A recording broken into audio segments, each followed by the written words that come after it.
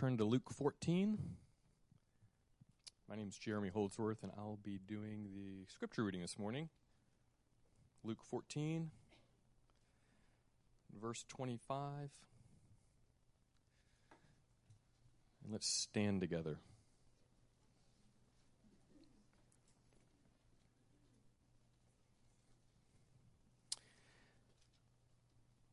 Verse 25, Now great crowds accompanied him, and he turned and said to them, If anyone comes to me and does not hate his own father and mother and wife and children and brothers and sisters, yes, and even his own life, he cannot be my disciple. Whoever does not bear his own cross and come after me cannot be my disciple. For which of you desiring to build a tower does not first sit down and count the cost, whether he has enough to complete it? Otherwise, when he has laid a foundation and is not able to finish, all who see it begin to mock him, saying, This man began to build and was not able to finish.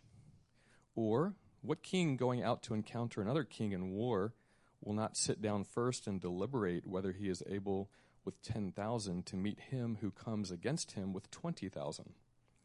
And if not, while the other is yet a great way off, he sends a delegation and asks for terms of peace. So therefore, any of you who does not renounce all that he has cannot be my disciple. You may be seated. Let's take a few moments to reflect on God's word. Last week I listened to an interesting, I would maybe even say somewhat provocative podcast. Here was the title of it: An Uncomfortable Conversation About IVF. That's in vitro fertilization. An uncomfortable conversation about IVF, surrogacy, gay adoption, and divorce. I mean, you just know from the title, it is going to be an uncomfortable conversation. And the podcast was an interview with a lady named Katie Faust, who's the founder of a children's rights advocacy organization. And on her website, this is what she says: We prioritize the needs of children before the needs of adults. We prioritize the needs of children before the needs of adults in every conversation about marriage, conception, adoption, and divorce. So when it comes to those areas, they prioritize. Her organization prioritizes the needs of children above the needs of adults. And Faust has a simple phrase, which is the name of our organization and also captures the mission of our organization and also serves as like a template. So when you get into these very uncomfortable conversations, you need some grid to look through to make decisions. And that phrase is them before us. Them before us. So for Katie and her organization, in an area that has a lot of complexity and competing desires, the priority in conception, adoption, and divorce is given to the children, not the adult. So, for example, in adoption, the child is the client, not the adult. Just turning that around to say we're first putting the needs of the child first, not the adult. And thus her mission statement, them before us. Now, it's not a sermon about that topic, and you can listen to the podcast yourself and decide where there might be areas of agreement or you might push back. But I believe Jesus was saying something similar in our text this morning, which is, if you plan on being a disciple of Jesus, then there must be priorities in your relationships. Actually, there must be priorities in all areas of your life. And that priority is always Jesus. So Jesus over other people. No matter how close you are to other people, no how much you love the other people, in every relationship, Jesus comes first. Jesus before yourself. No matter how much you love yourself. No matter what your personal desire is, if Jesus has a different desire, Jesus first. And Jesus over other things. No how much you love other things or feel like you need other things, Jesus comes first in all those areas. So I would title my sermon this way, thinking about Katie Faust and her organization, Him Before Them. And that them includes you, me, things, other people. So that's the title of my sermon, Him Before Them. It doesn't mean the other things aren't important. It just means when we come to prioritizing, what comes first? It's Him. He's first, and them, me, material things, other people, other relationships, they're always going to take a second seat or a lower seat. So we're going to see three things. Him before them in your and my relational world. Him before them in terms of our emotional world. And Him before them in terms of our material world. So let's look at the text here. We see at verse 25, once again, Luke's pointing out the great crowds. He's trying to help you see the setting. And I've said this before, Jesus is in his third year of ministry, and he's trending. People know about Jesus. People are following after Jesus. He's drawing these great crowds. And you get the feeling from these three statements that Jeremy read for us this morning, you get the feeling in these three statements, he's trying to thin out the crowd. I mean, he's trying to make sure that he's not looking for fans. He's looking for real followers. And it's fine if you're in the crowd and you're walking along, but it's going to come down to you making a decision of not just being a fan, but are you really following after Jesus? Are you, as the Bible so often says, are you walking the walk? Or are you just a fan? You're just, yeah. He's looking for followers. I don't think anyone could accuse Jesus of soft-selling what it really means to be a disciple here. It's not as if Jesus has this brochure that's Learn to Follow Jesus. And on the back in the small print, he puts the real tough details. But it's rainbows and ponies on the front. And you got to get to the small print. Oh, I didn't realize there was going to be quite a cost. That's not how Jesus does it. He puts the hard stuff up front. There's an acronym used in the military, and sometimes it's picked up in business or with writers. It's called BLUF. Have you ever heard of it? B-L-U-F. BLUF. Bottom line, up front. Bottom line, up front. I mean, when I'm writing a blog, I just want to put the bottom. It's about this.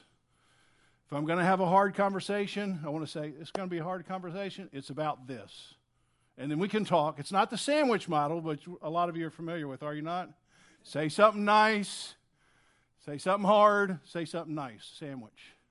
That's not what Jesus is doing. He's putting bottom line up front.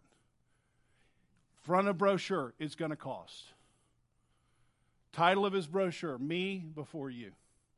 Me before everything. I love how J.C. Ryle put it in his classic book titled Holiness.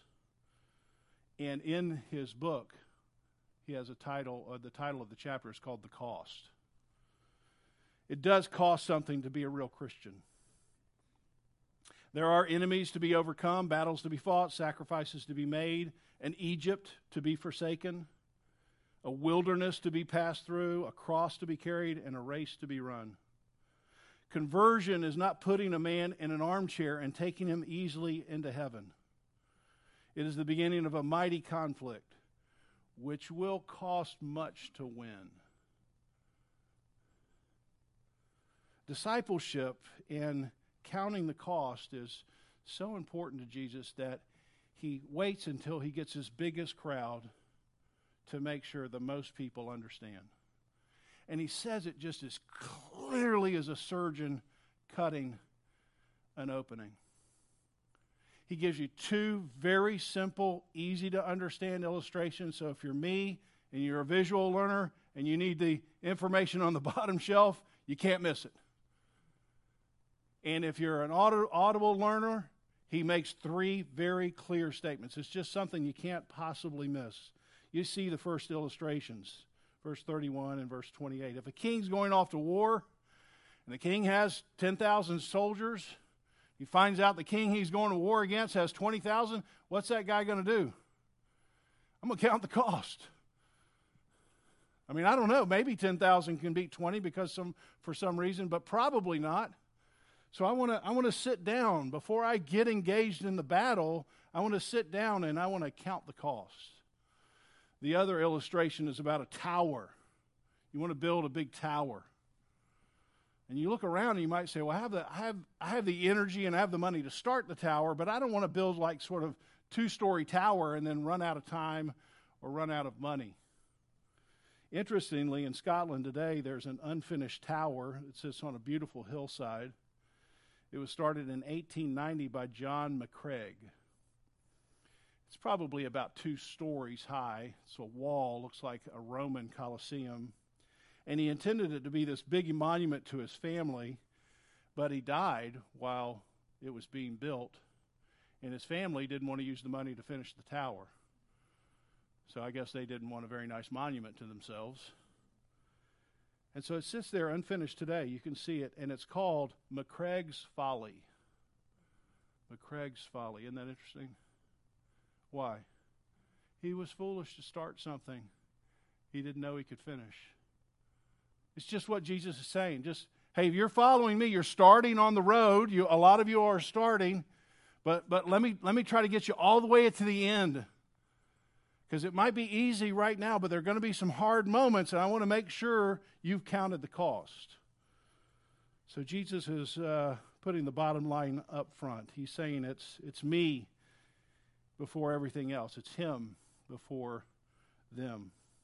So 3 very straightforward statements. We see them clearly in verse 26. If anyone comes to me and does not hate his own father and mother and wife and children and brothers and sisters, yes, even his own life, he cannot be my disciple. Number 2, verse 27. Whoever does not bear his own cross and come after me cannot be my disciple. Verse 33. Therefore, any one of you who does not renounce all that he has cannot be my disciple. See, just 1, 2, 3. Very clear, very easy to understand. And so I want to look at these in these 3 ways. First of all, Jesus over our relational world, verse 26. It's all the important relationships in there. And I think we can understand that Jesus wasn't actually saying, hey, you need to go home and hate your parents. He loved his mother. He told people to obey the command, honor your father and mother. It's a way of speaking to get people's attention. And he's not demanding that you hate your parents, but he is demanding that you prioritize him over your parents, him over your children, him over your brothers and sisters, him over you, even your own life. Jesus takes the priority. So your passion, your desire, your priority for Jesus is so supreme that when another relationship sort of comes into that universe, as important as it may be, if it starts becoming a distraction or it starts moving you off the path, then they move off the path. Does that make sense? I mean, these are important people, and they can be very close to you, and they can help you along, but if somebody comes in and starts moving you away, then you're going to be moving them away because you don't want them in any way to jeopardize your relationship between you and Jesus, because it's him before anybody else.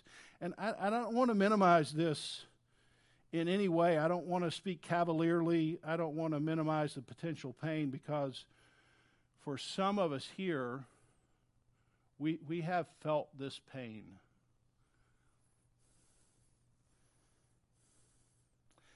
With a parent, with a spouse, with a brother or sister, a child, they're not on the same journey as you are with Jesus. And these people mean more to you than anybody. But you get together with them and they draw you away. They don't believe what you believe. They want to walk in a different way.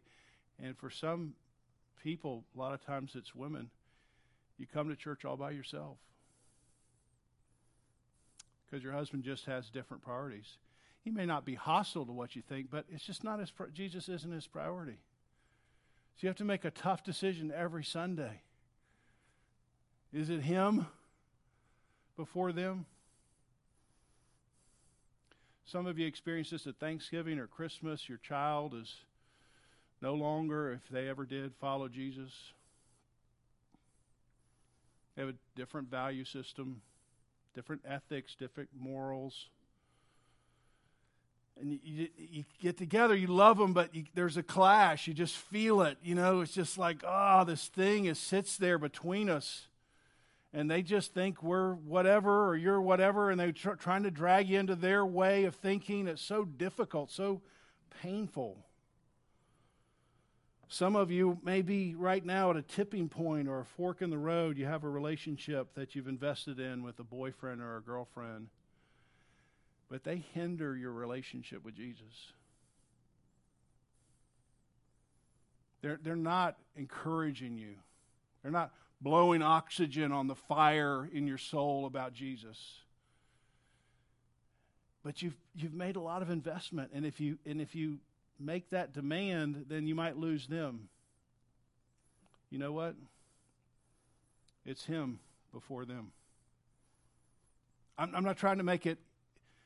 I'm not trying to speak cavalierly. I'm just saying, in the end, you're going to choose one of these two relationships. And Jesus is trying to put the bottom line up front. I don't want anybody to be mistaken, Jesus saying, you're going to have these very important relationships, and some point in your life, it's going to have to be me or them. And you cannot follow me if you choose somebody else. Maybe you're right now at some tipping point in your own life. It's your self-relationship. You have a job, you have a lifestyle, you have a hobby, you have a sport. And those things make demands to be priorities. I have to be there every Sunday morning, or else I'm not on the team. I'm not part of the club. And see, those things make demands, and you have to say, hey, is it him or them? In that case, is it him or me? And notice what Jesus doesn't say, and you may wish he had said it. Jesus doesn't say, well, if anyone or anything takes priority of me, then you're just not going to be a very effective disciple. Does he say that? You might wish he had said it, but what does he say? If anything takes priority, you cannot be my disciple. He couldn't have made it any more clear. There's no JV squad. Him before them. Jesus takes priority in your relational world. Jesus takes priority in your emotional world. Verse 27. Whoever does not bear his own cross and come after me cannot be my disciple. Now, why would I say it this way? Jesus takes priority in your emotional world. I say that because I want you to look back with me in chapter 9, verse 23. Jesus has a very similar statement. And he says to them all, Luke 9:23, if anyone would come after me, let him deny himself and take up his cross. What does it say? Daily. Okay, so when Jesus is saying take up your cross, he's not talking about one heroic action. Like something happens and then you've got to decide, I'm going to die for Jesus right now. That can happen in a lifetime. It's very rare. But it's more often that you've got to take up a cross every day. You've got to die to some desire every day. You've got to die to some other emotional need every day. Take up your cross daily. When the Apostle Paul says in Philippians 2 that you're handing out the word of life, remember, like you're shining like stars in the universe, into what? A crooked and depraved generation. When you shine like a star in the universe, not everyone's going to be happy.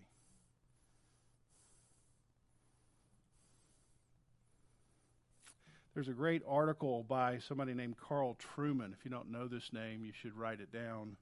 He writes in a bunch of different blogs. One of them is called First Things.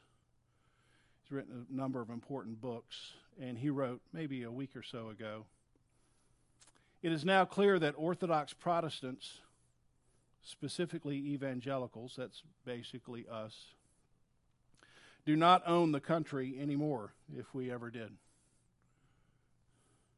The older generation," and here he's talking about me, "who matured in the shadow of the battle for the Bible, assumed the battle would be over Christian doctrine. Is the incarnation true? The resurrection, miracles. That's the battle in the 80s.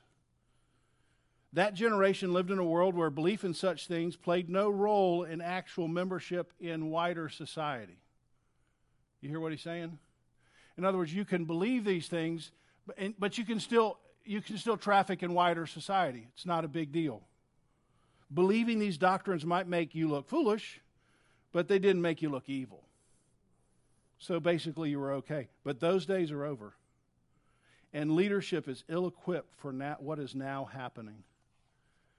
Being mocked for believing in miracles is much easier to handle than being hated as a bigot.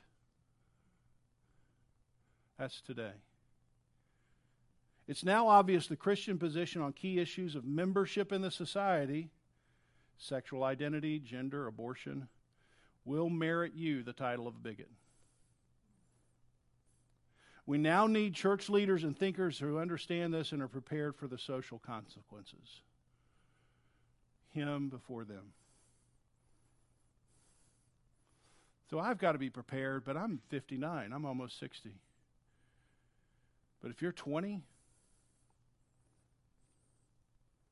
you're in high school or college, you got to be prepared.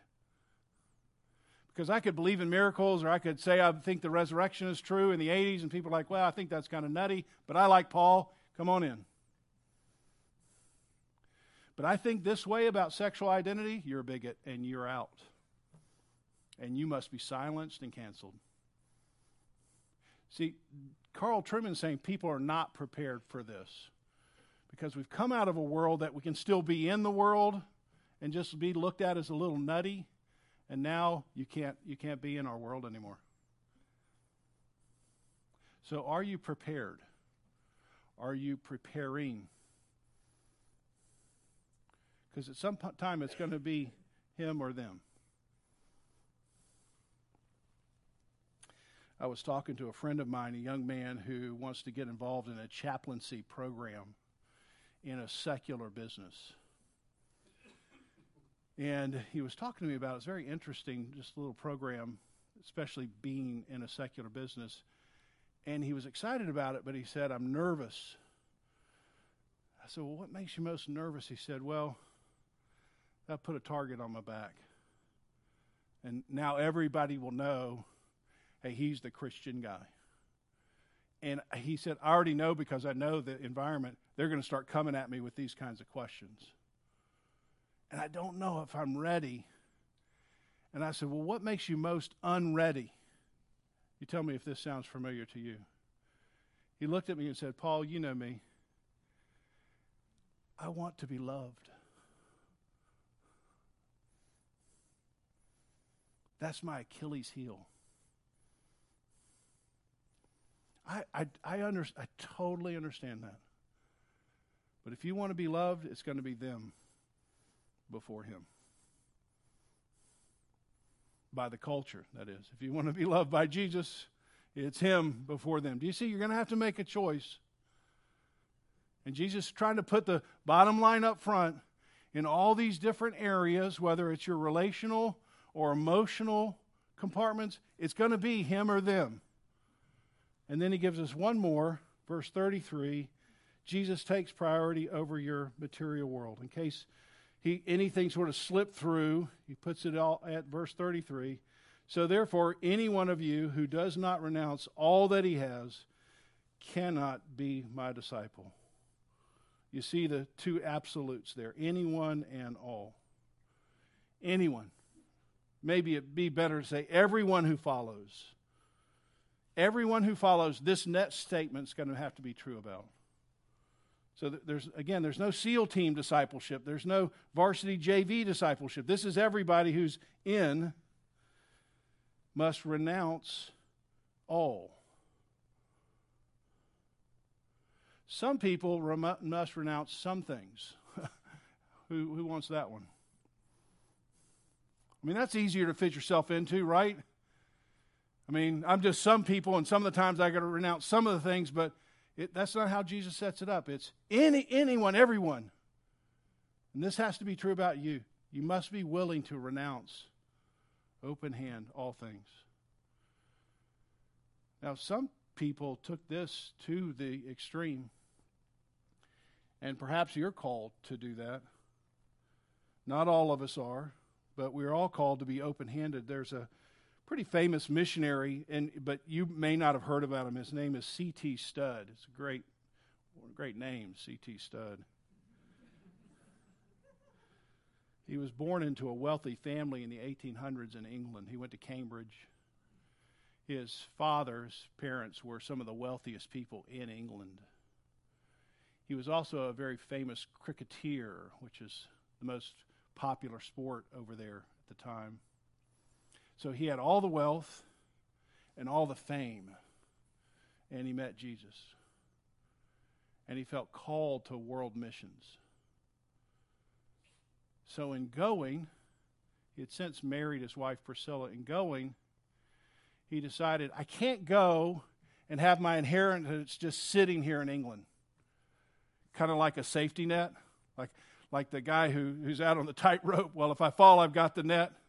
He's like, I can't have the net because then I won't know for myself if I'm really all in. So he took all of his money and he gave it away. Except for a little nest egg, and most wives would appreciate this, for Priscilla, his wife. And he sort of tucked it away in case he died, something happened. When you go to Africa in the 1800s, a lot of things can happen to you. So if he goes down, there's a little bit of money, it turned out to be a lot of money, left over for his wife. His wife didn't know about it, and then she finds out about it. And she comes to her husband, and she says, you mean you can trust God by saying goodbye to everything, but I can't? Give it all away. That little nest egg today would have been about worth $5 million. Well, that's quite a nest egg.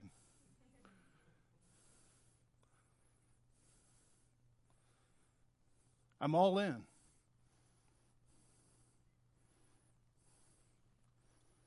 To renounce in the Greek means to say goodbye. Not everyone's called to be C.T. and Priscilla Studd, but you're a stud if you are. But we're all called to make sure nothing possesses us.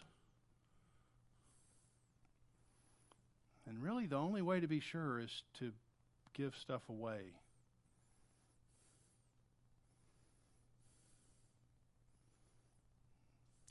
To say goodbye.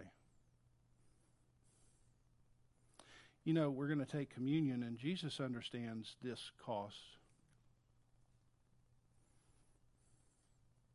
His relationship with the Father was more important than any other relationship. He actually did go to a cross. He actually did give up all things. All the glory that was due him, he gave it away. And if anyone, everyone who wants to follow, this is the way. There's not another way. There's not a half-hearted way. There's not a JV squad way. There's just one way. It's on the brochure right up front. So I want you to take your little communion cup for me. And if you're not a follower of Jesus, you're just here to learn about what Jesus wants from you. And this was a great sermon. I mean, that might have been self-serving. This was a great text. Because I'm trying to tell you, here's the bottom line up front. Jesus is trying to help you understand.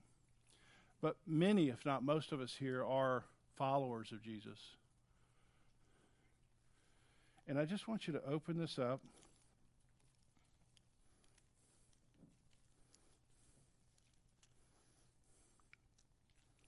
And while I just do the elements here in silence, I just want you to hold them and think, what is Jesus asking me to say goodbye to?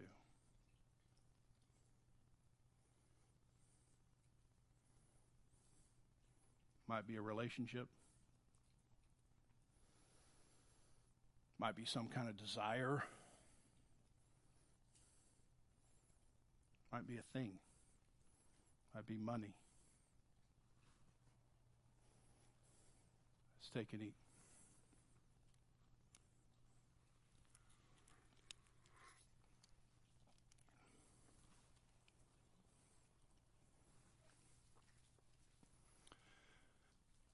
Lord, you divinely weave these sermons into a certain Sunday.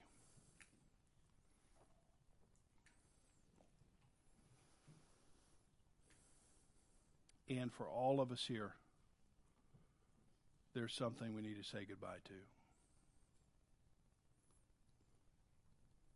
to. And you know it, and they know it. And we ask for your special presence, like at this communion table, to give us the strength to choose you, him, before them. I pray this in Jesus' name. Amen.